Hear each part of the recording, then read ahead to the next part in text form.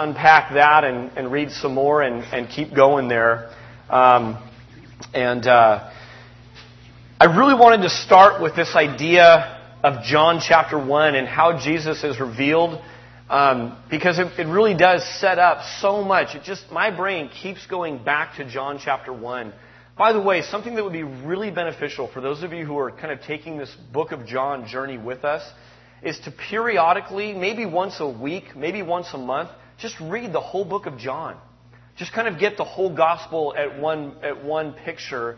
Because what happens is we go in and we, week after week, take little snippets. And the way that most cults are formed is you take a snippet of Scripture and you base an entire theology off of that one Scripture. And so to get the big picture of where we're going, this was read as a single letter or as a single gospel, a single account. So it's just healthy periodically, maybe as a family, just to start working your way through John. And that way you can hearken back to where we were back in John 1 and 2 and 3. You also look forward to some things. Some of the things we're going to talk about this morning really get hit on later on in the gospel. So just a little challenge, little word of advice. But Jesus at the beginning of this is introduced as the Word. And there's all kinds of reasons for that and fun kinds of study if you're into that sort of thing of why John did that and who his audience was and what he was trying to accomplish with this. But short version is basically that he's introduced as the Word. The Word became flesh. He set up his tent. He set up his temporary dwelling place right here with us in human form. The Word pre-existed from eternity past. Not only was he with God, the Word was God. Right from the beginning, he's setting up where he's going with this.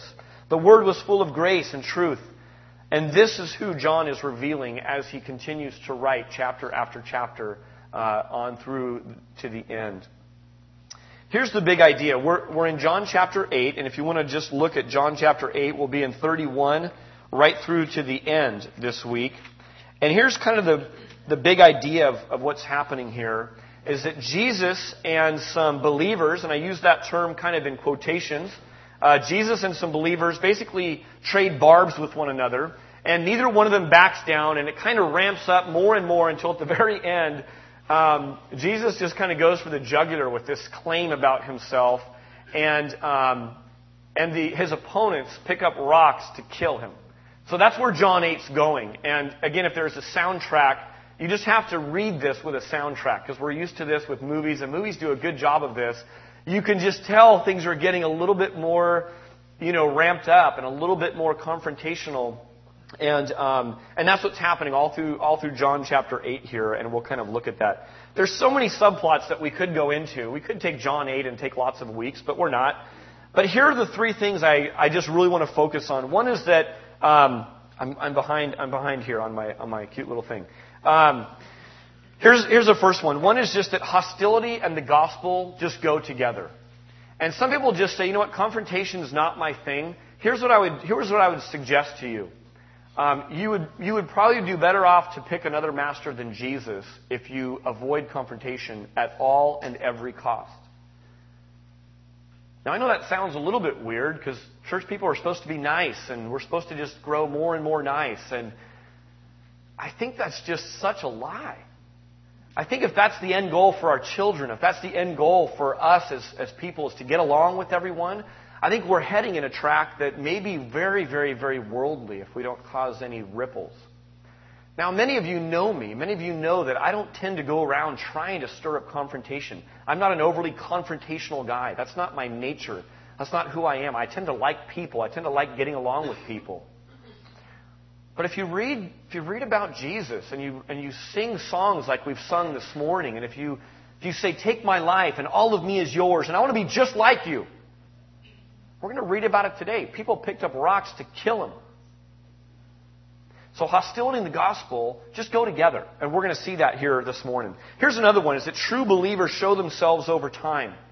True believers show themselves over time.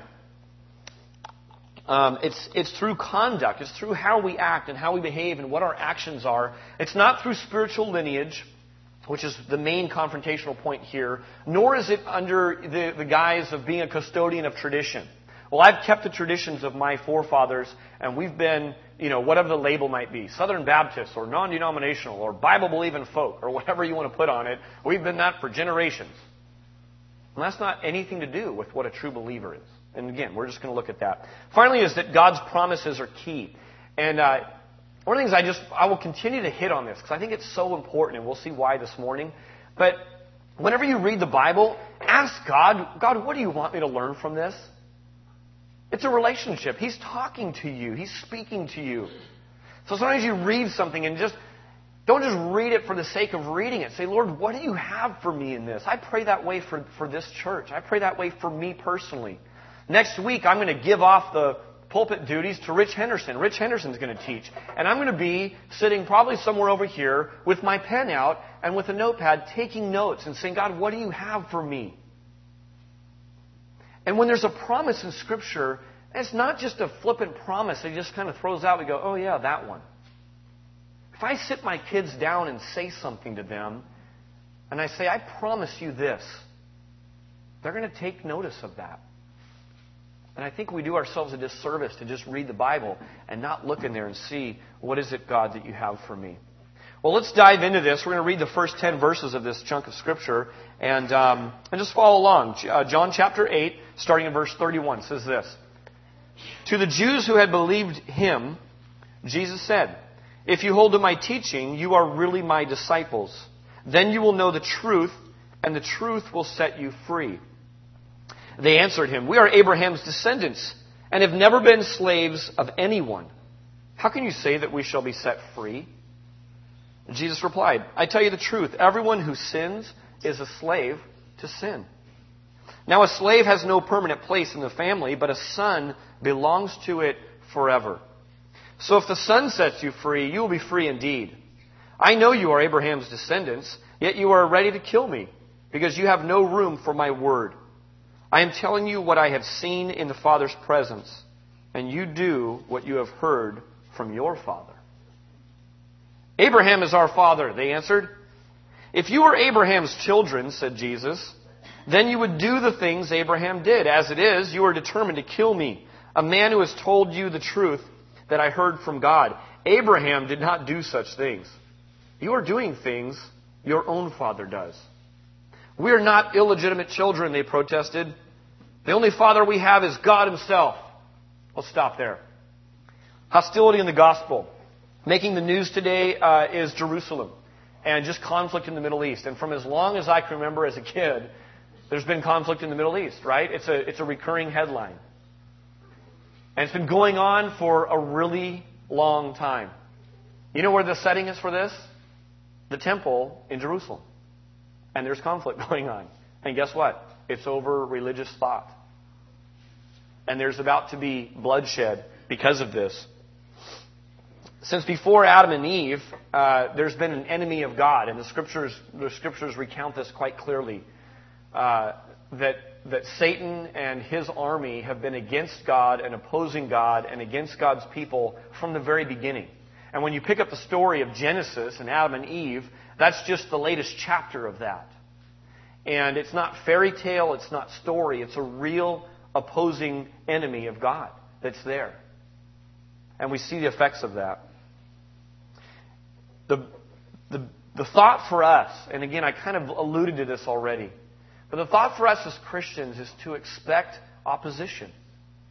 If you have a prayer this year, and I hope you do, I hope you've taken some time to evaluate. It's great when the calendar turns over to January to reevaluate. One of the things I'm praying that God will do in my life is to grow my intimacy with Him this year. That I would really know and understand the heart of God more fully in 2009 than I did in 2008. And you know what? When you do that, you ought to expect opposition. I have a guy to my right up here, John Garza. And John, 77 miles on the bike yesterday? Okay. How many... Yeah, give it up for John. How many weeks ago... a cool story. If you don't know John, come find John and ask him about Team Marie. How many weeks ago was it that you took that first bike ride, you said, man, 20 minutes killed me, or whatever it was? 8 weeks ago. 8 weeks later, he's doing a 77-miler. On February 14th, he's doing a century, 100 miles to raise money for cancer, for leukemia, right? Leukemia. I know John well enough to know that when he set out to do this, he didn't just think it was going to be a cakewalk. He didn't wake up on February 13th and say, I think I'll ride 100 miles tomorrow. Let's do this thing. And just expect to go out and do it. I know from personal experience that John has times on his bike on a long, boring road, and his mind is telling him, just shut it down. Don't go any further.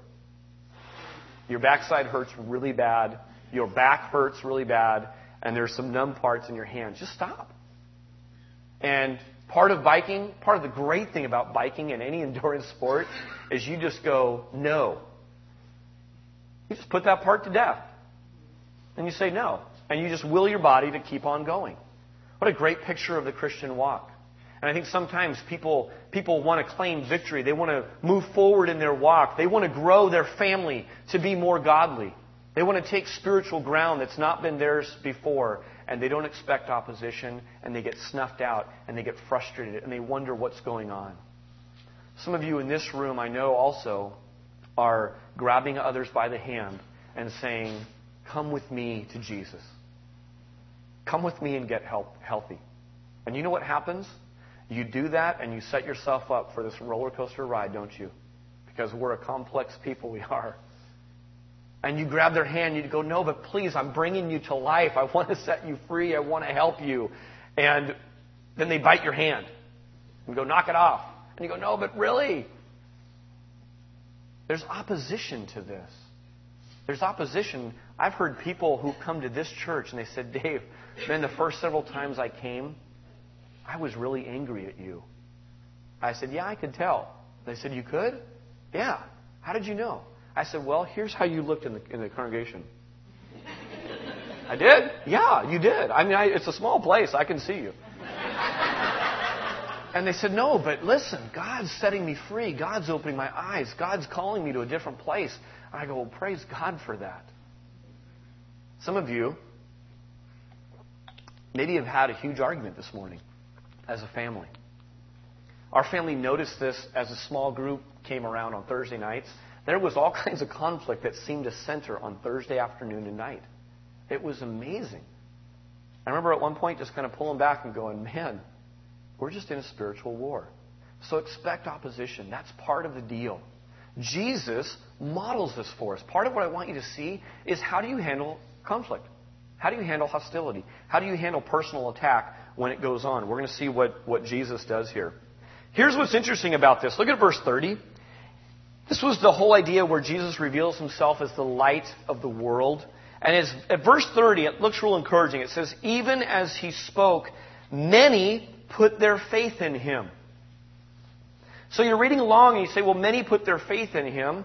And then the very next verse, look at this. To the Jews who had believed him, Jesus said. So that's who's in dialogue with Jesus right now. And that's super important to catch. Because these are believers. And in a few verses, he's going to call them children of Satan. Okay? Kind of an interesting thing. These are Jewish believers and he's calling them children of Satan? Yes. The ones who have set up shop against Jesus are Jewish believers. Interesting. We know that there are some who didn't believe, Jewish leaders who were unbelieving and would mock people and shame people and threaten people who did believe. But these are now Jewish believers who are drawing a line in the sand and being on the opposition side to Jesus. Here's what comes to mind with that, and here's what's important for us as a congregation to remember. Sometimes there are well-meaning people. Sometimes there are people who are feeling like they are saving the dignity of God, that they are keeping the traditions God would uphold, when in fact they are setting up shop against what God is doing. New things tend to threaten church people. It's just the truth. I've been in the church since the day I was born, basically. And when you have new things and new ideas and new people and new programs and a different way of doing things than we did it last decade, that's a threat. Now, part of why that's a threat is because there's a lot of new ideas that are junk. There's a lot of new things that shouldn't be embraced, that shouldn't be talked about, that totally go contrary to Scripture. But what if God starts to do a new thing like He did here 2 years ago? And it's not how we used to do it. It's not what used to go on. Things aren't the same. And when you set up shop to guard the old, you're working against what God's trying to do with the new. It's this idea of new wineskins. And that's why it's important for each and every one of us as a part of the body to be connected to the head and to be receiving words from the Lord and to be praying and be walking in the Spirit. And if we entrust that all to one person, or if we don't have checks and balances, it becomes a problem. These people were siding with Satan. That's what you do. When you're opposing God, when you're opposing something God is trying to do, you're siding with Satan. That's a pretty bold statement. And these are from people within the church. These are believers. We're going to get to this in a moment, but there's different kinds of belief, obviously. This is why right doctrine and right theology are so important. Doctrine is just a belief system. Guarding your doctrine, understanding your doctrine, knowing what you believe is really important. We have a doctrinal statement that you can find on our website today when you get home. And because we were sister churches with Valley Church, we just adopted theirs. And we're reworking it to make sure that it's exactly how we want it to be. But these are the things that are the non-negotiables. We'll negotiate whether we do a certain song or not. We'll negotiate whether Dave wears a tie or buttons or not. We'll negotiate other kinds of things. But these things on a doctrinal statement are non-negotiable. I would challenge you, if you move from here tomorrow and go set up shop in Montana somewhere and you're church shopping, the first and most primary thing you ought to look at is, what's their belief system? What are the things they believe and hold to as a church and say, we will not bend or waver on this? That's right doctrine. Right theology is just your knowledge of God, how you view God, who God is. And that's why this is so important, because you can end up finding yourself siding with the enemy, perhaps inadvertently. This is why this morning is so important. I expect opposition when I teach God's Word in a place like this. I just do. I expect spiritual opposition. I expect physical opposition. Sunday morning teaching, gathering and hearing and learning from God's Word is unimaginably important. And that's why Scriptures tell us to do it. You know what else is important? When you meet in community groups, when you gather for BSF, when you're in a little Bible study at lunchtime with your workmates, when you as a couple or as a family open God's Word and study it and look for answers in it. That is unimaginably important to your life. Because you're developing a right belief system. You're developing a right theology from that. Listen to these scriptures. Colossians chapter 1, Paul's writing to a church. And he says this. He says this. And we pray this in order that you may live a life worthy of the Lord and may please Him in every way, bearing fruit in every good work. Catch this. Growing in the knowledge of God. Listen to what Peter says in 2 Peter 3:18. But grow in the grace and knowledge of our Lord and Savior, Jesus Christ. There's a constant ping of these writers of the Bible that say grow in knowledge, grow in knowledge, grow in knowledge. Is it just for academic sake? Absolutely not. Is it just because you want to publish an article? Of course not. Your doctrine and your theology will flow right into how you live your life. And so it's imperative that we keep growing in that. All right, so what this group was holding to in this particular situation was spiritual lineage. They were holding tightly to a widely held assumption that because we were born of Abraham, because I have the bloodline of Israel, I'm safe and secure and I'm in. They were holding to a widely held assumption that Jesus didn't just come in and challenge. He's coming in and destroying the widely held assumption because it was a lie and because it had steered them astray. Here's what people hold tightly to today. Very few of you in this room would say, I'm safe because I'm a bloodline of Abraham. Most of you don't get confused by that. Most of you don't say, well, that's why I'm saved and I'm good because of that. That culturally made sense there. Here's what it makes sense to today, though, is that what happens is people begin to hold tightly to and place absolute rules on things that God hasn't. And think that because of these things, because of these items in their life, or lack of it, they're in and they're safe with God. Here are just a smattering of examples. Entertainment, music, movies. I do or don't go and see these types of things. Mode of educating children's a hot one right now. Private school, homeschool, public school, no school. I don't know. I mean, they're just, and holding to that and beginning to place absolutes on that. Food and alcohol consumption, style of worship, style of dress, style of hair. You take all these cultural things, and what happens is people begin to develop this kind of a theology. Something that goes along like this. I'm a church-going, non-smoking, non-drinking, non-R-rated movie attending, suit-wearing, KJV-only, Bible-toting Republican whose kids are homeschooled and buy only American-made cars. Thus, I'm in tight with God. Now, is anything that I just read wrong? Absolutely not. But is it a lie to think that because you're any and all of those or not any or all of those, that you're a Christian? And that's what makes a Christian? That's where we get really into some problems. Because the very people God came to save are the people that we say, man, that guy bought a Japanese car. Clearly, he's not in our church. He's not allowed.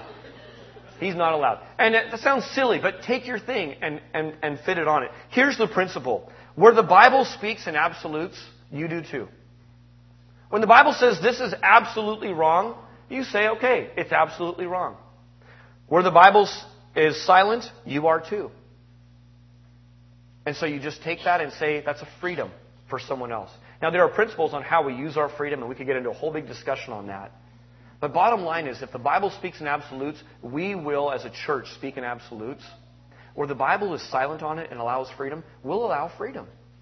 And so that creates a fairly diverse congregation that gathers together. That's why a doctrinal statement is so incredibly valuable. Let's move on. The reality is, Jesus comes in, and Jesus knows all this. He's God. So he says, you know what? The reality is that God did install Israel as the people of God. Abraham did play an incredibly key and important role. But, and here's the big but, what was meant as a responsibility and obligation to the nations, you are to be a blessing to the nations. You are to be a pathway of life to the nations around you because you are the people of God. Here's what that degraded into.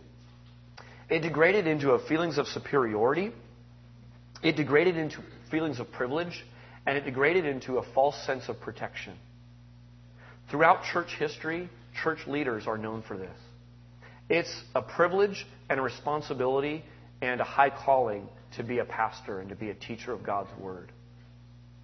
And as a young pastor who's watched a lot of pastors go through life and read a lot about church history, the reality is that position can sometimes degrade into a false sense of protection. It can degrade into a sense of privilege and power and all of this kind of stuff. But it's not just for a pastor. It's for a child of God. It's for every single child of God to remember that. Not we're in, and literally, I'm not being crass here, but to the hell with everyone else. That's sometimes what I think Christians feel when a church builds its walls up nice and high and everything points inward. And with every fiber of my being, we are trying to build a church and begging God to say, do not let that happen here. That's what last week was all about with making disciples. That's our purpose. So even as Jesus taught, people are believing. But even as He taught and people are believing, there's a smugness there.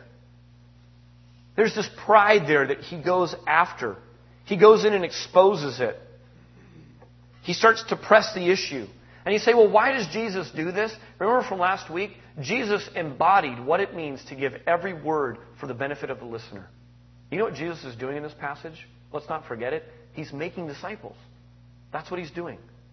By ramping up the argument, He's making disciples, that it may give grace to those who hear it.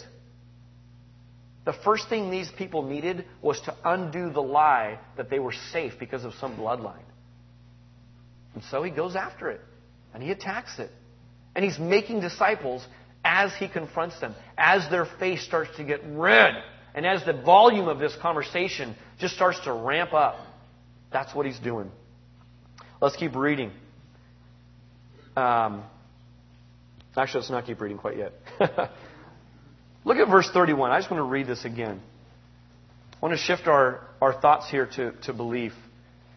This passage is interesting because it really does show that there are different levels of belief. There are different kinds of belief and faith that the Bible talks about. To the Jews who had believed him, Jesus said, "If you hold to my teaching, you are really my disciples. Then you will know the truth, and the truth will set you free." If Jesus believed in something called easy believism, where it's like, let's just get as many people to say the words, "I believe in Jesus," so it can build a big church, he'd be working against himself right here. But instead, to those who believed and took an initial step, he actually made the bar higher and harder and challenged them with things. Now, Jesus has the benefit of knowing everyone's heart, which we don't all the time. But here's what I want to bring out with this. You say, well, isn't it true that we simply believe in Jesus and we're saved? Let me just throw that out. Is that true or not true? What? Randy, that's exactly it. Thank you. I'll just continue because that's the right answer. Everyone else was wrong. You know what? It's a starting point. Is it essential? Absolutely. Every time I would ever share the gospel, I say, it's as simple a thing that my 8-year-old can figure this out. It's that simple. Simply put your trust in Jesus. Believe in Him. And you will be saved. But as you read the Bible, and as you grow, and as God's Holy Spirit comes in, He begins to enlighten your brain that, as Randy pointed out, it's a starting point. It's like saying this: I've got a brand newborn baby. Isn't it true that all you need for life is breathing? Sort of. It's a start. And when they take that first big breath, as a dad in the room, you're like, yes, the lungs work. That's a great sign, because that's no guarantee there. But you don't go, done. What's next? Right? That's a starting point. There's food, and there's walking, and there's training up in righteousness, and there's a world to discover. Do you ever stop breathing? No, it's essential to life. Do you ever stop believing as a Christian? No. But 20 years later, if all you can claim to is I filled a card out one time and I believed, past tense, you're like a bizarre, full-grown newborn. It just doesn't make any sense. It's a starting point. The Bible distinguishes between belief and saving belief this way, and I won't have time to unpack all of this, but it talks about knowledge, that there's a basic understanding of the Bible. That involves your intellect or your mind. But if that's all you ever keep it at, all that qualifies for you is a demon. Because it says in James, even the demons believe and they shudder. So there's something more than that. I think this group had started to get this way with him. They believed in Jesus. Was it a saving faith? Of course not, else he wouldn't have called them children of Satan, right? So we know there's something more. The Bible also talks about assent, not just knowledge, but assent, affirming the facts to be true indeed. This involves your emotion. This begins to take your heart and capture it and say, not only do I know this is true in my head, I just know this is true. I'm giving assent to it. And the third and final part of it is trust. That's simply acting on these truths. And that involves your will. Do you see how important it is to love the Lord your God with all of your heart, all of your mind, all of your soul, and all of your strength? It involves the intellect. It involves your emotion. It involves your will. Take this needle right here. There might be belief that says, I'm sure that does help people, but you aren't going to stick that in my body. You believe, but you don't really believe, do you? It's something totally different to take that needle and go, here you go, Doc, jam it in. That's involving an act of your will. It involves a lot of emotion, maybe not positive emotion, but there's different levels of belief. These Jews had elements of belief, but in a way they were directed at the wrong person. Their belief was in a false Messiah. It was a false Savior. It was in Abraham. Abraham's a good thing, right? A lot of people believe in things, but they believed in the wrong thing. I've actually talked to people who I really believe their God is the Bible. Their God has become a book that God revealed Himself through. Is the Bible a good thing? I think the Bible is a great thing. It's one of the greatest miracles we have in our presence. But you can stop the journey and not end up at home base because you set up shop and developed your whole life around a benchmark pointing to this relationship with God. Abraham was a pointer. Abraham was a pointer to the Messiah. Abraham wanted people to move on past him. People can do that with Bible teachers. Who are you? I'm a MacArthurite. You are? What is that? Well, it's a guy who believes in John MacArthur. Well, that's a lousy deal.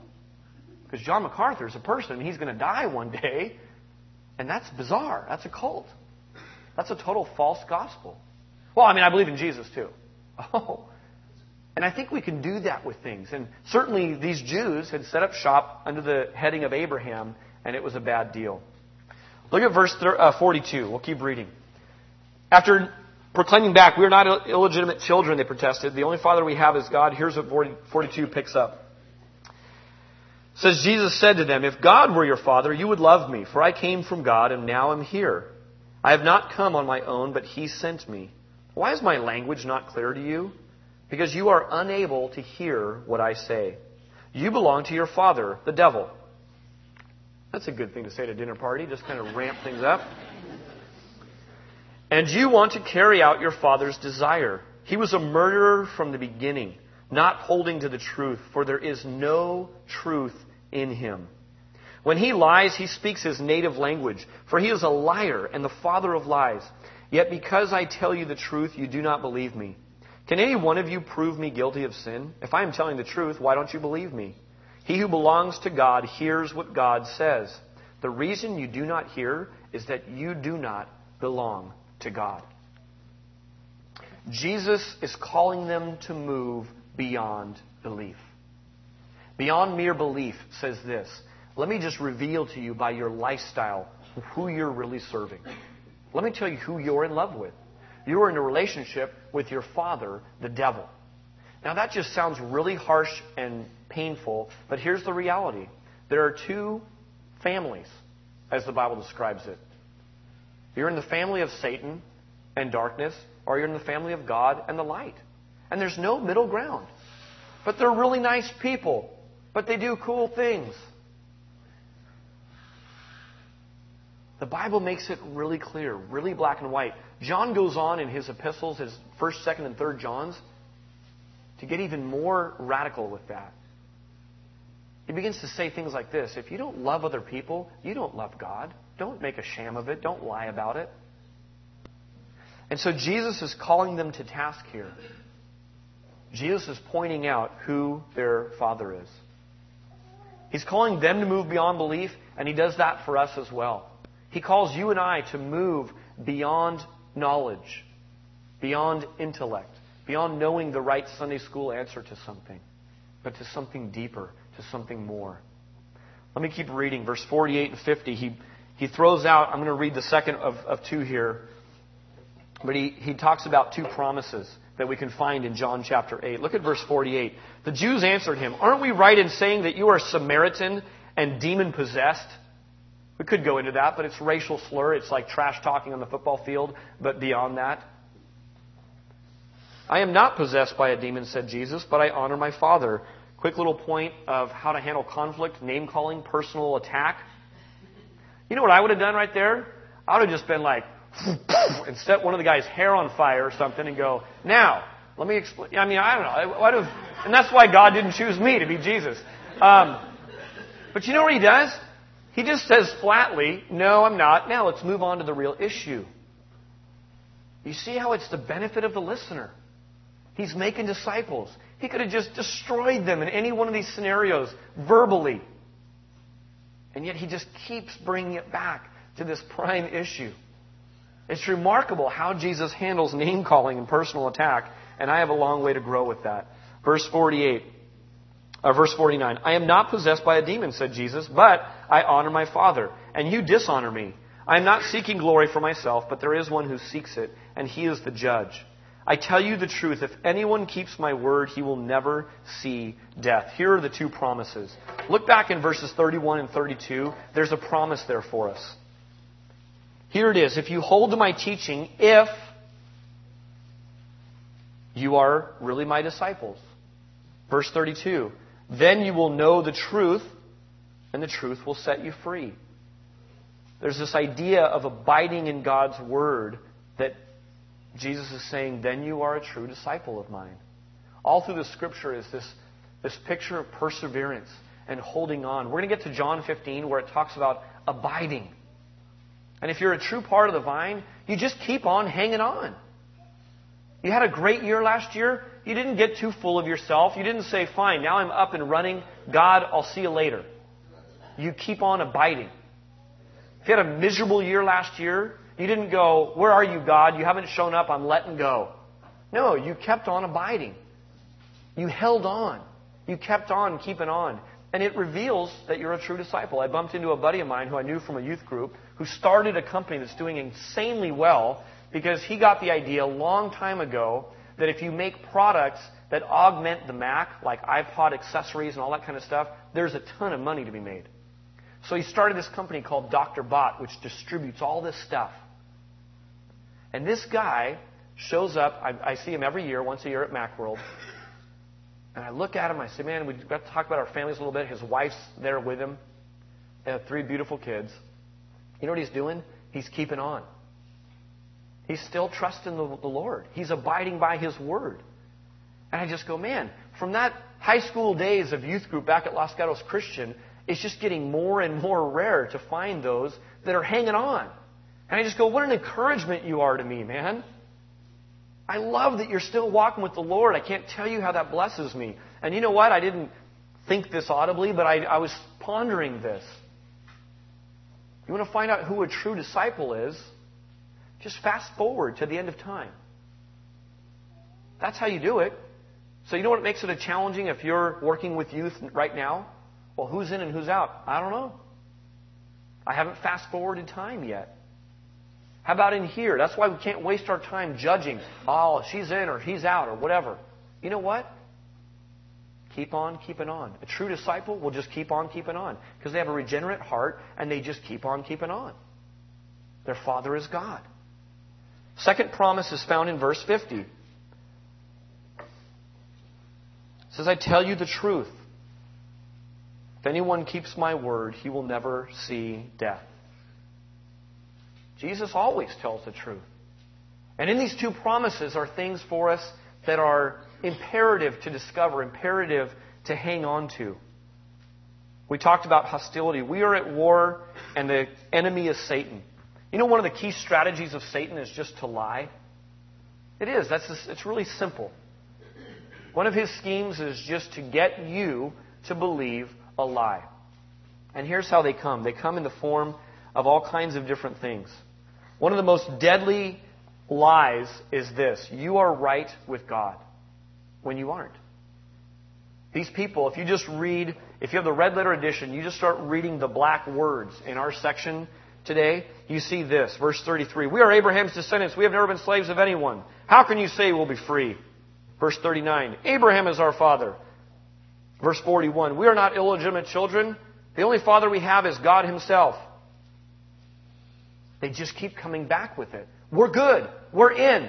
How dare you say that about me? I've been an elder for 39 years at this church. And they just keep coming back with this. And the reason Jesus won't let it go and just walk away is that lie is going to lead them to their death.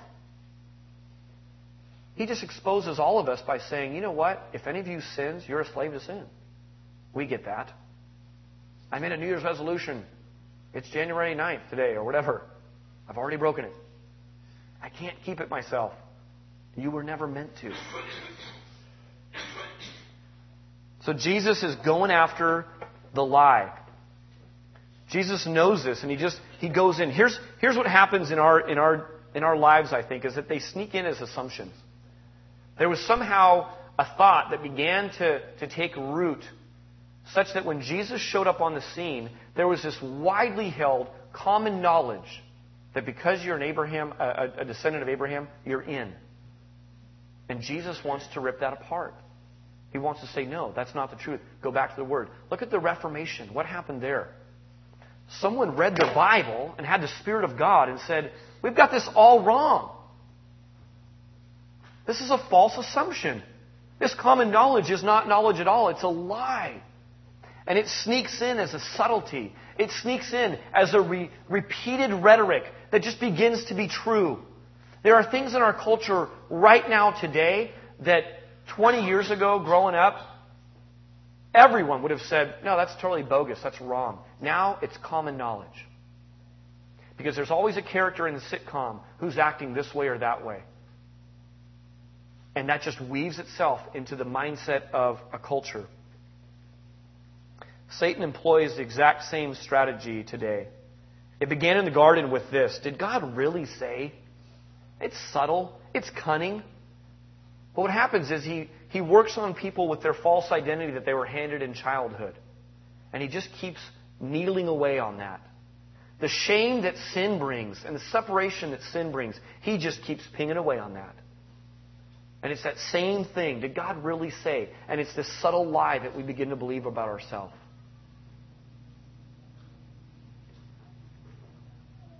How do you combat Satan's lies? Here it is. Really simple. You replace the lie with the truth of God. I don't know what your issue is today, but let me use my daughter Cassie as an example. One of the things that they've studied, not Christians, just sociologists have discovered about adopted kids, is that they tend to have a really difficult time bonding to people, even beyond just basic parent thing, because they didn't have it growing up. And there's something hardwired in us as kids that when we don't have that from age 0 to 1, 0 to 2, that something gets fundamentally broken in there, and then these same kids who have this issue have attachment disorder kinds of issues. That means a normal friendship that I might have with Chris, there's a little distrust there with Chris that isn't there in the average person. Think about what that looks like when you stand at the altar and say, I do, to the one you've chosen to be a life mate with.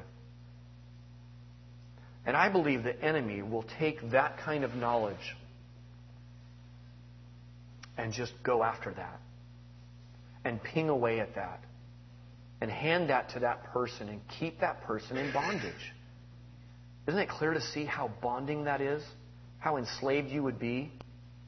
How do you combat that? You just replace that with God's truth. A person in that condition hears that God will never leave them or forsake them, and they go, I want to believe it's so bad, but I know it's not true. I can't even explain it, but it's not true. It can't be true. And until God comes in and heals that place, they have a hard time even with the Father. We've been very cautious with Cassie leaving her.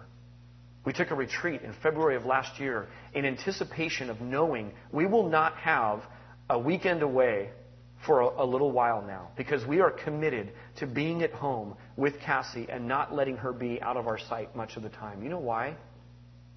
We are communicating to Cassie, you have someone in your life now that's permanent, that's not going anywhere.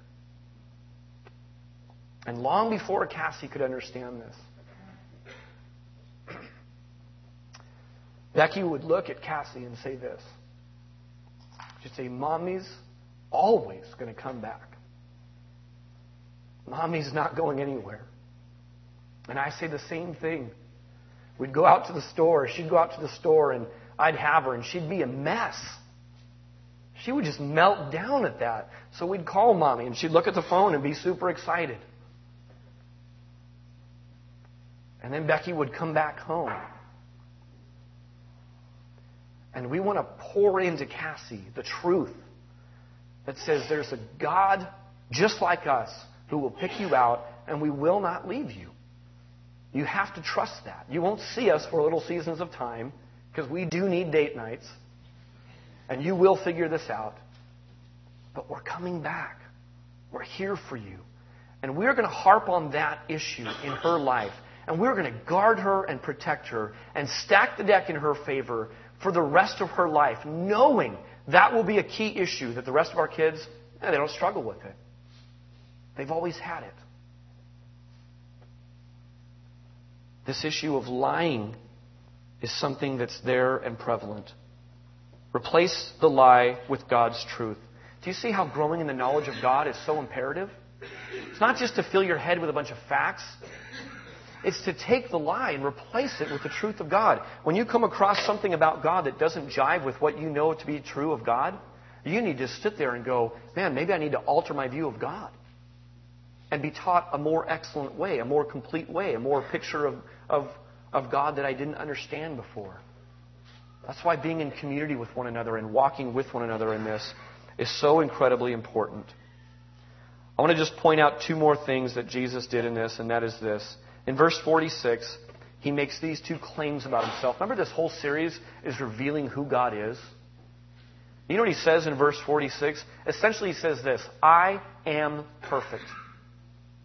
He just got done telling His opponents, every one of you is a slave because you sin. And now He's inviting inspection. Which one of you can point to sin in my life?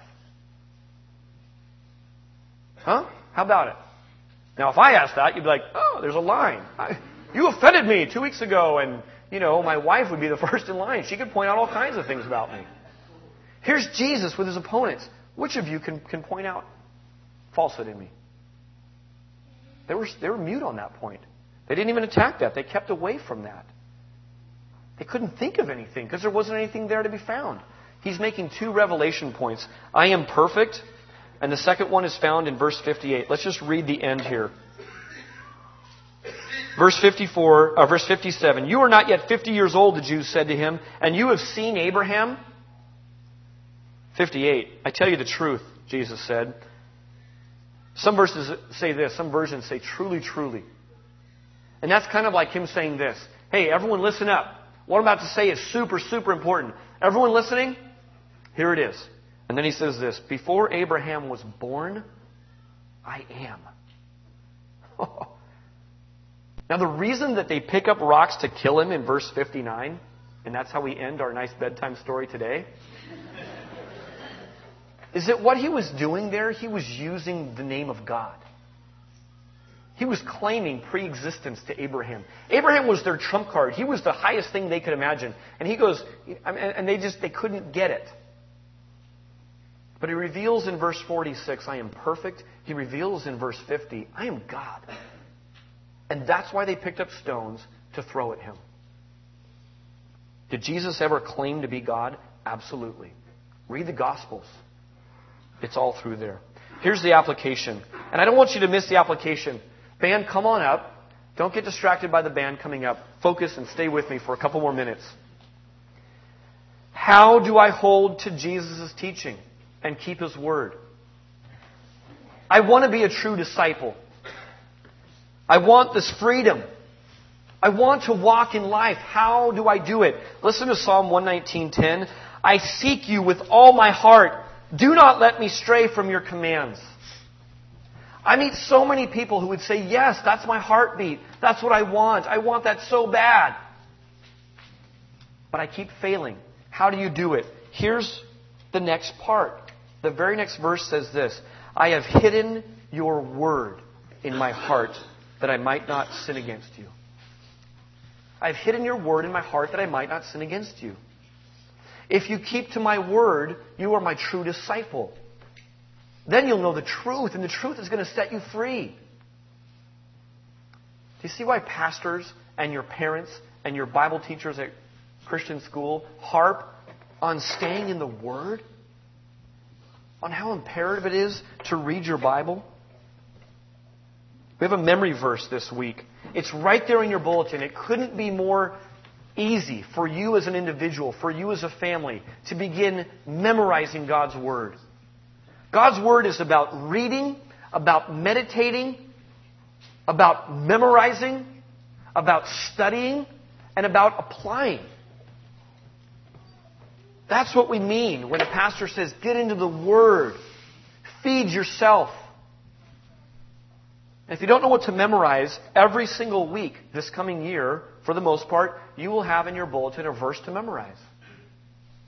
It's not just flippantly tossed out. It's key and critical. Memorize John 8:31 this week. As we sing these last couple songs and dismiss, I want to just ask you, what lie has the murderer bound you with? The problem is, most of us can't see it in ourselves. That's why community is so important. That's why my men's group is so important for me. That we're together on this. Jesus was at his hometown church one time, and some scrolls were handed him to be read. You know what he read? Catch this. He's at his hometown church in Nazareth. He opens up to Isaiah chapter 61, and here's what he reads. Listen to this. The Spirit of the Sovereign Lord is on me, because the Lord has anointed me to preach good news to the poor. He has sent me to bind up the brokenhearted, to proclaim freedom for the captives and release from darkness for the prisoners. Jesus sets us free from slavery to sin and releases us from the prison of darkness that we're in. God, would you help us? We're desperate for you this morning, Lord. Each one of us have chains this year that grieve your heart. Each one of us is bound in some sin. Each one of us, Lord, has lies that we've bought into and have somehow woven their way so deep into the fabric of our life that we don't know how to rid ourselves of it. We invite your Holy Spirit into our life.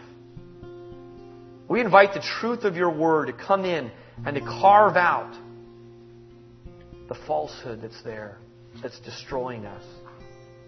Lord, we pray for perseverance this year.